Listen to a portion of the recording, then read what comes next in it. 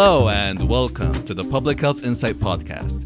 We will be engaging in an interactive discussion of the latest public health issues affecting you and your communities all around the world. My name is Sully, and I am joined by four of my friends. Ben, LaShawn, Gordon, and Will. Before we move on, it is important to note that the views expressed in this podcast are our own and do not represent any of the organizations we work for or are affiliated with. In this episode, we'll be discussing a correspondence from The Lancet titled COVID-19 Gives the Lie to Global Health Expertise. It looks at how the US and UK governments have provided among the world's worst responses to COVID-19 pandemic and noted that Asian countries, including China, South Korea, and Singapore, have provided rapid, effective, and innovative responses. It also notes that the global health model is based in large part on the technical assistance and capacity building by the US, the UK, and other high-income countries whose responses have been subpar and delayed at best. The author claims that global health will never be the same after COVID-19. The pandemic has given lie to the notion that expertise is concentrated in, or at least best channeled by, legacy powers and historically rich states. The author calls for moving beyond the rhetoric of equality to the reality of a more democratic, multipolar, more networked, and more distributed understanding and operation of global health. And with that, let's open the floor for discussions. So I want to start by kind of looking at this article that we were talking about and just wanted to comment that I feel the author does not provide enough recommendations. The author makes these claims but doesn't, give the readers what they think is a model that could possibly work. Right? I think it's kind of just in this moment, with how the US and the UK have responded versus other Asian countries, it's kind of just turning around and pointing the finger rather than providing actual tangible changes that can be implemented. Right. So let's, if we piggyback off that point, let's talk about maybe why is this a problem in the first place? Why is it problematic to have the concentration of global health resources based in the US and UK governments? Why is that a problem? The problem is that many of these issues that we face, for example, the COVID-19 pandemic, has global implications. And if the focus is on Canada, the US, and UK, we're losing a lot of the knowledge, resources, and understanding that are happening in other parts of the world that are not as focused on in the media or in the scientific literature or just their voices in general that everyone hears. So I think they're losing out on much of the expertise that can be offered by other countries. So you're thinking about it as in the other voices in the global community are a resource that is not tapped yet. Precisely. So what did you guys think about that?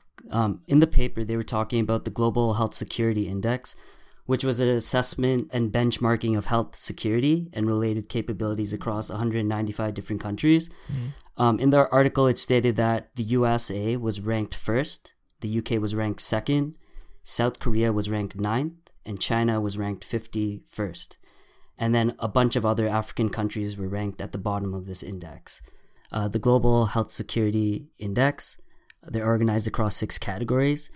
They are prevention, detection and reporting, rapid response, their overall health system, compliance with international norms, and risk environment.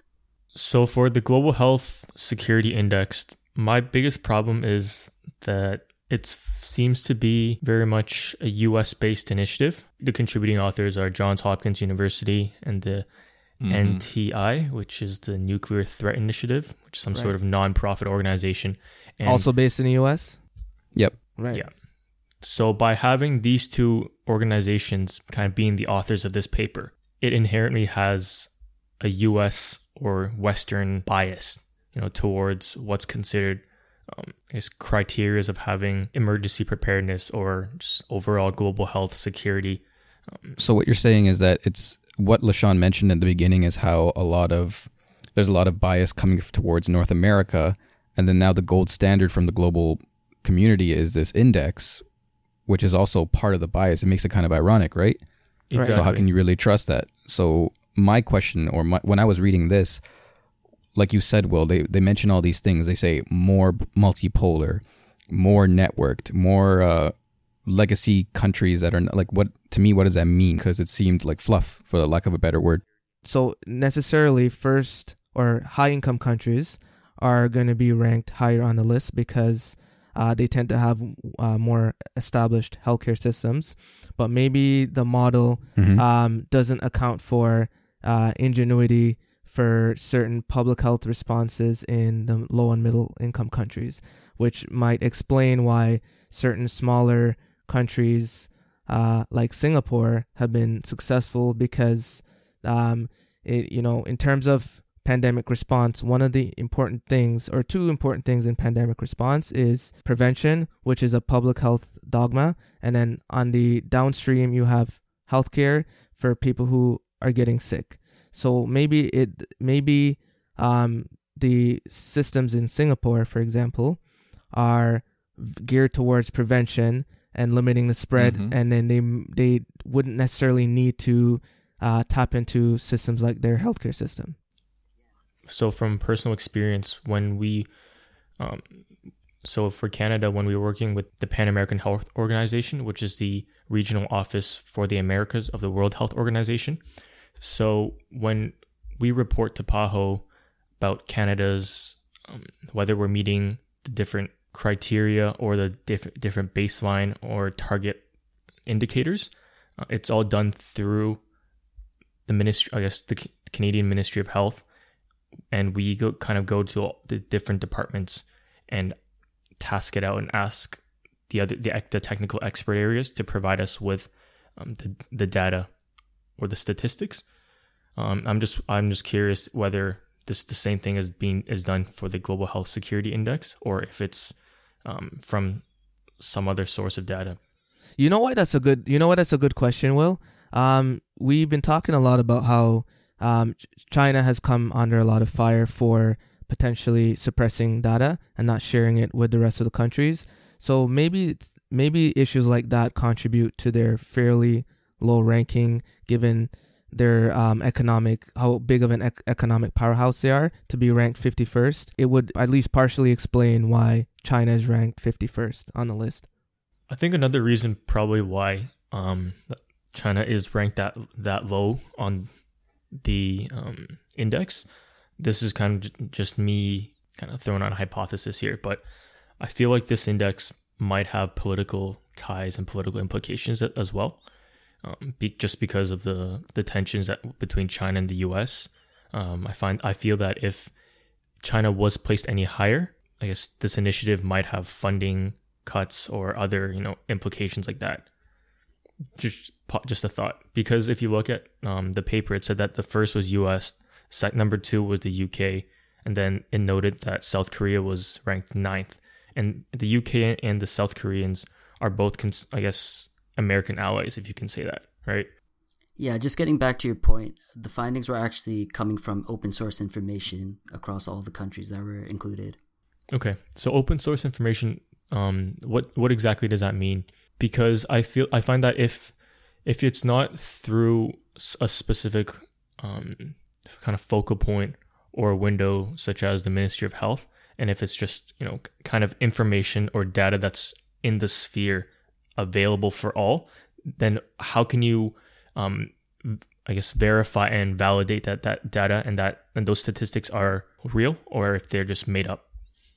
You know what? Let's turn this whole argument upside down, right? So maybe everything they use in the model is correct, assuming that we have normal situations.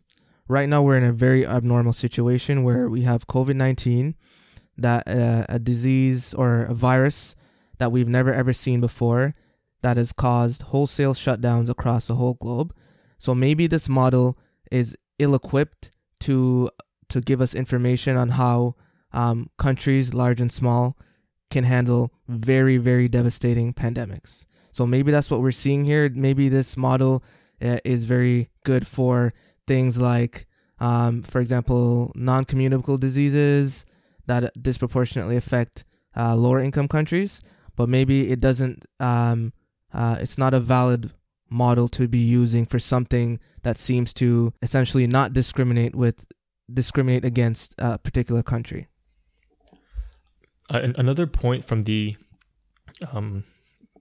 article that really interested me was the point where they were talking about how one reason why Asian countries or those in the Middle East might have provided a better response is they said that here's a quotation, that thanks in part to their recent experience with outbreaks of Middle East respiratory syndrome, which is MERS, and 2002-2003 SARS epidemic, right?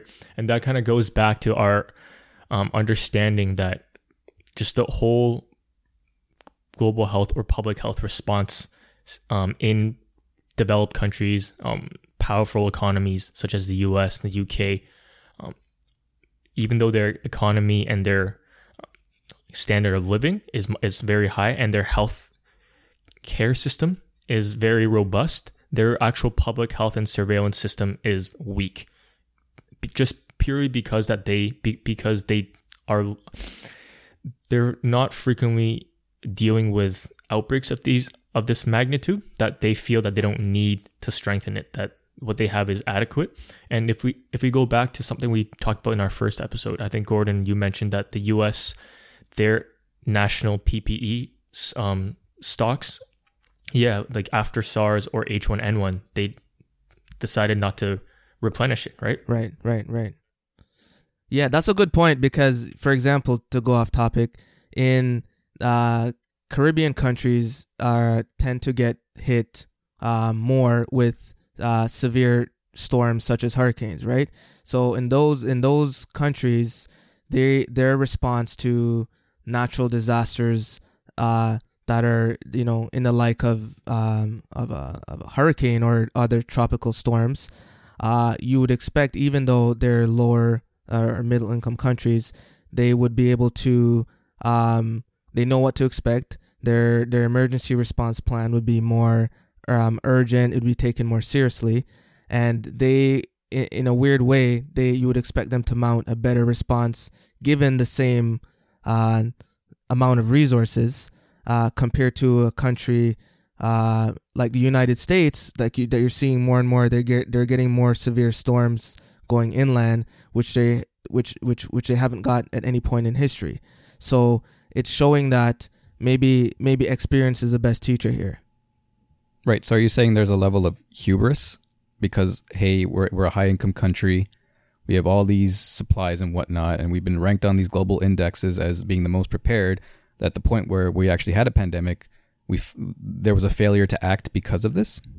Yeah, but in contrast to your point, Will, for example, Canada has experienced the whole SARS epidemic, right? Why are we not as prepared as, say, Asian countries, given that we experienced, the same thing?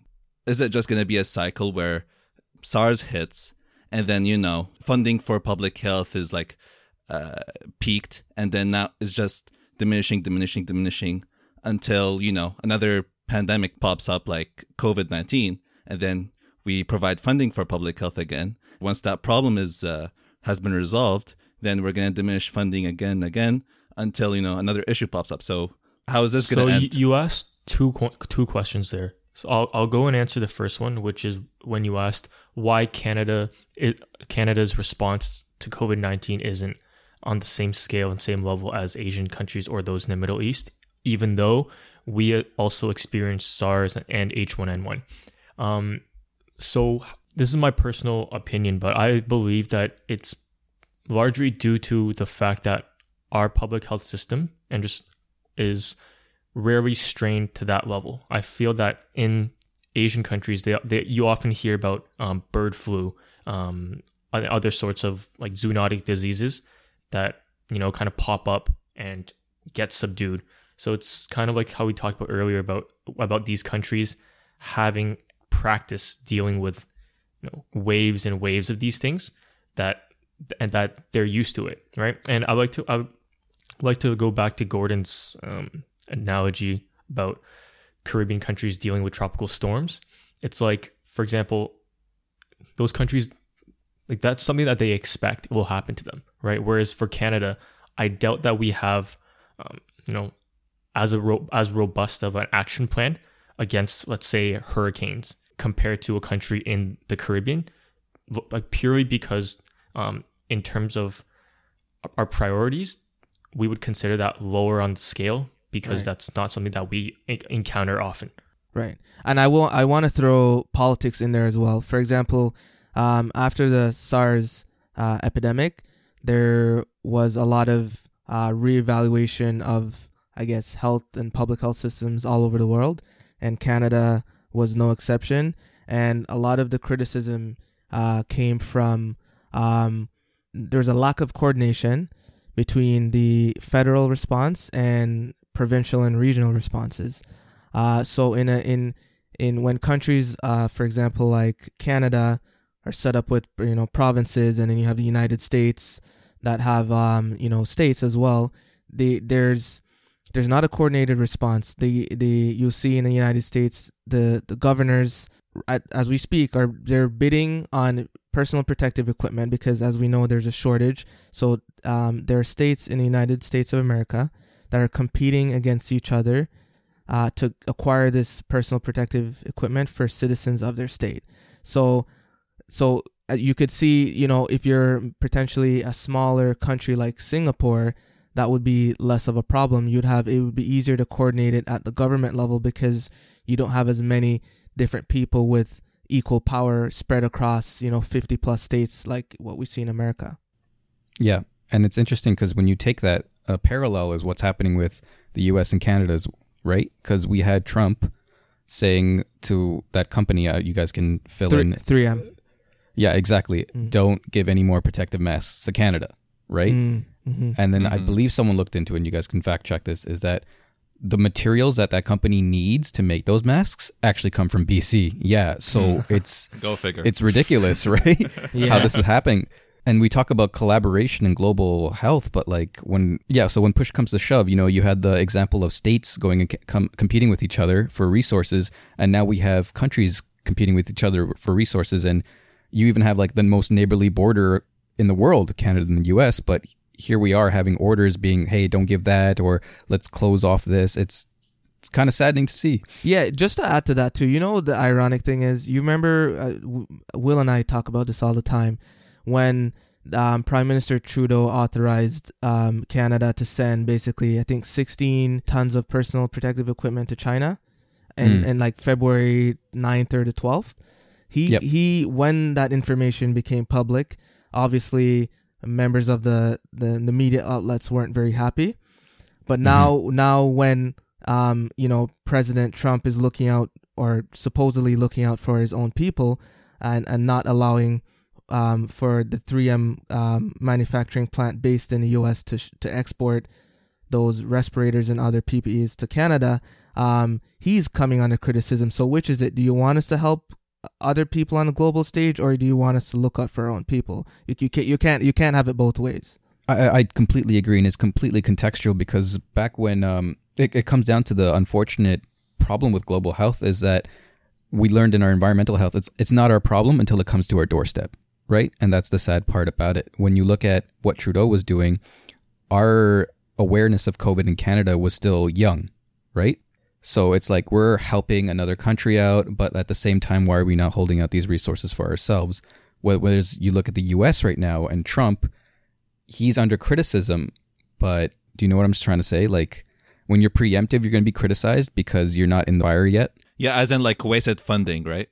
Exactly. You'd be hey, why are you doing this, right? You got to look out for ourselves. Mm-hmm. And then when you are actually looking out for yourselves, everyone's kind of hey, why aren't you helping me out? With issues of with global health concerns such as climate change or a global pandemic, it's a must that everyone has to work together and provide a global response and a global solution. Because if we're just focusing on one country, we won't be able to solve the problem, because it'll exist everywhere. And as with globalization, it will affect you even if you get rid of the problem, whether it be through the economy, through political relations, or whatever.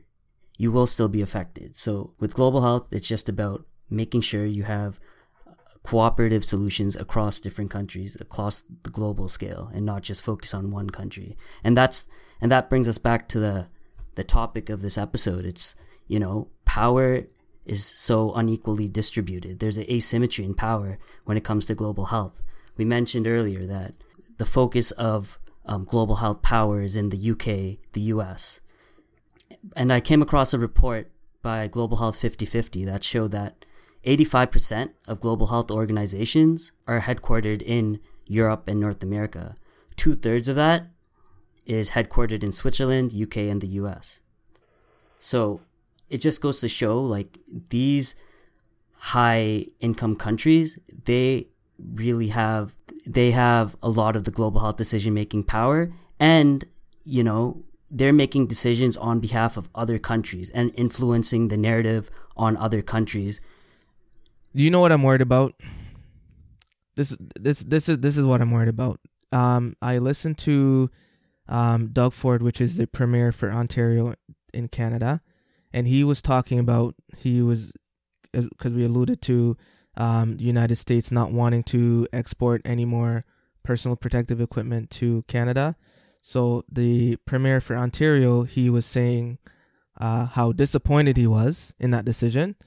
And he was saying for future pandemic planning, he wants essentially Ontario to be more self-sustaining and self-reliant. Yeah. So now, is this going to then force countries then to look out more for themselves instead of... So is this pandemic going to hurt global health? That's what I'm wondering.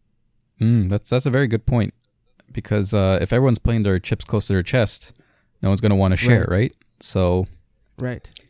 And then you have all these lower income countries who depended a lot on large multilateral organizations and a lot of global funding to just support their populations in terms of vaccinations or other just health education, things like that. And if we're moving away from that, will those vulnerable populations be hurt? Right.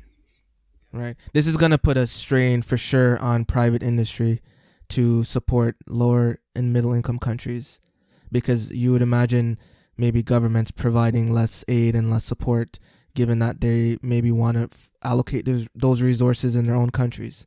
I think that this was what the author of the article was in fact referring to. They were mentioning that having this more democratic, multipolar, and more network understanding of global health, by including all these countries that need the help in the mix, not just having your power concentrated in the U.S. and worrying about your own issues. Oh, okay. So remember when we did that assignment on looking at the different governance structures of healthcare systems? Right. And then we found in a lot of... In our Master of Public Health. Yeah, exactly. At Western University. Yeah, exactly. Get all the plugs. So what I was thinking is that when we looked at those governance structures of the more middle to low income countries, we found that the government wasn't really funding as much, and a lot of this, the funding structure was helped by non-governmental organizations from these more powerful countries, right? So if this pandemic hurts global health, and we have more affluent governments doing their own thing, and then the NGOs within those governments trying to help these more susceptible countries, what is that going to look like, right? Like, do you think that's still going to be a thing for global health after this pandemic, or is that also going to be more closed off? All I'm saying is the most worrying thing from what I've read over the last couple of days, so 1% of global health expenditure, right, comes from low income countries, and they have a quarter of the global disease burden. So I just wanted to comment on what LaShawn said earlier about how more than 80% of global health organizations and leaders and whatnot are located in North America and Europe. I think that statistic needs to be taken with a grain of salt, simply because you have to look at the historical factors behind that. Mm-hmm. Right? If you look back at the United Nations, the World Health Organization, and other key multilateral institutions, most of them were created in their current state after the Second World War, and they were created by the victors on the Allied side, so like the Americans, British, French, so those key powers that were still kind of, I guess, those key powers who had won the war, naturally and strategically, you would want to place these headquarters in under their watch, so that they can continue to prosper. Kind of like a gatekeepers kind of thing. Exactly. It's because it wouldn't make any sense, for example, that if you were to put let's say the World Health Organization in Berlin after the war, when Berlin was split up into like four different countries, right? So where do you put it? You put it in Geneva because they were neutral during the war. All the money was in Geneva. Yeah, exactly. To kind of add to that point, even though this kind of affected the distribution of where these headquarters were placed, it's also neglecting the knowledge or education that comes from different countries. Because in that same 50-50 global health report that I mentioned, 90% of people from these headquartered global health powers have their education from these same countries. So the US, UK. Yeah, but in the same, I'm going to have the same argument that, like, if you look back 40, 50 years, most of the countries in the medium to lower income bracket that we can kind of classify them as right now were still colonies.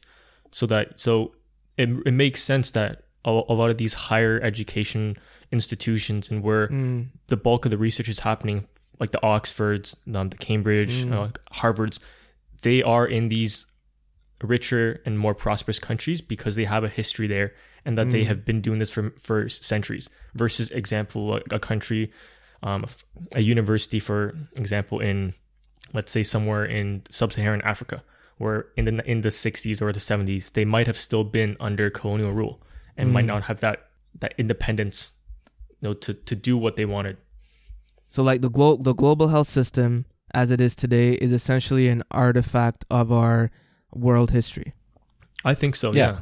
It's like the systems are in place because of what has happened in the past, and I think it will take a long time to move it forward and to try to change that narrative. Right. But in the meantime, there's things to be done to support that. But I feel that if we were to kind of take what we have, take the multilateral institutions that are currently in place and just tear it up and have a democratic system, then the countries who are on the lower economic end will suffer the most, because they are the ones who proportionately receive the most aid and benefit the most from these organizations. In this episode, we discuss differences in the responses of the US and UK government versus Asian countries during the COVID-19 pandemic. We must take note of solutions undertaken in developing countries to slow down the pandemic. Moreover, we have to remember to move beyond the rhetoric that fragile healthcare systems do not have the ability to offer innovative solutions. To move forth with a more democratic, more distributed understanding and operation of global health is all in our best interests. Remember, public health is a field of inquiry and an arena for action to improve lives one population at a time. This has been the Public Health Insight Podcast. If you've enjoyed this episode, please drop us a like and follow us on Spotify, Apple Podcast, Google Podcast, or your podcast platform of choice. You can also send us your questions, comments, and suggestions for discussion topics at thepublichealthinsight@gmail.com. Thank you for listening, and we'll see you in the next episode.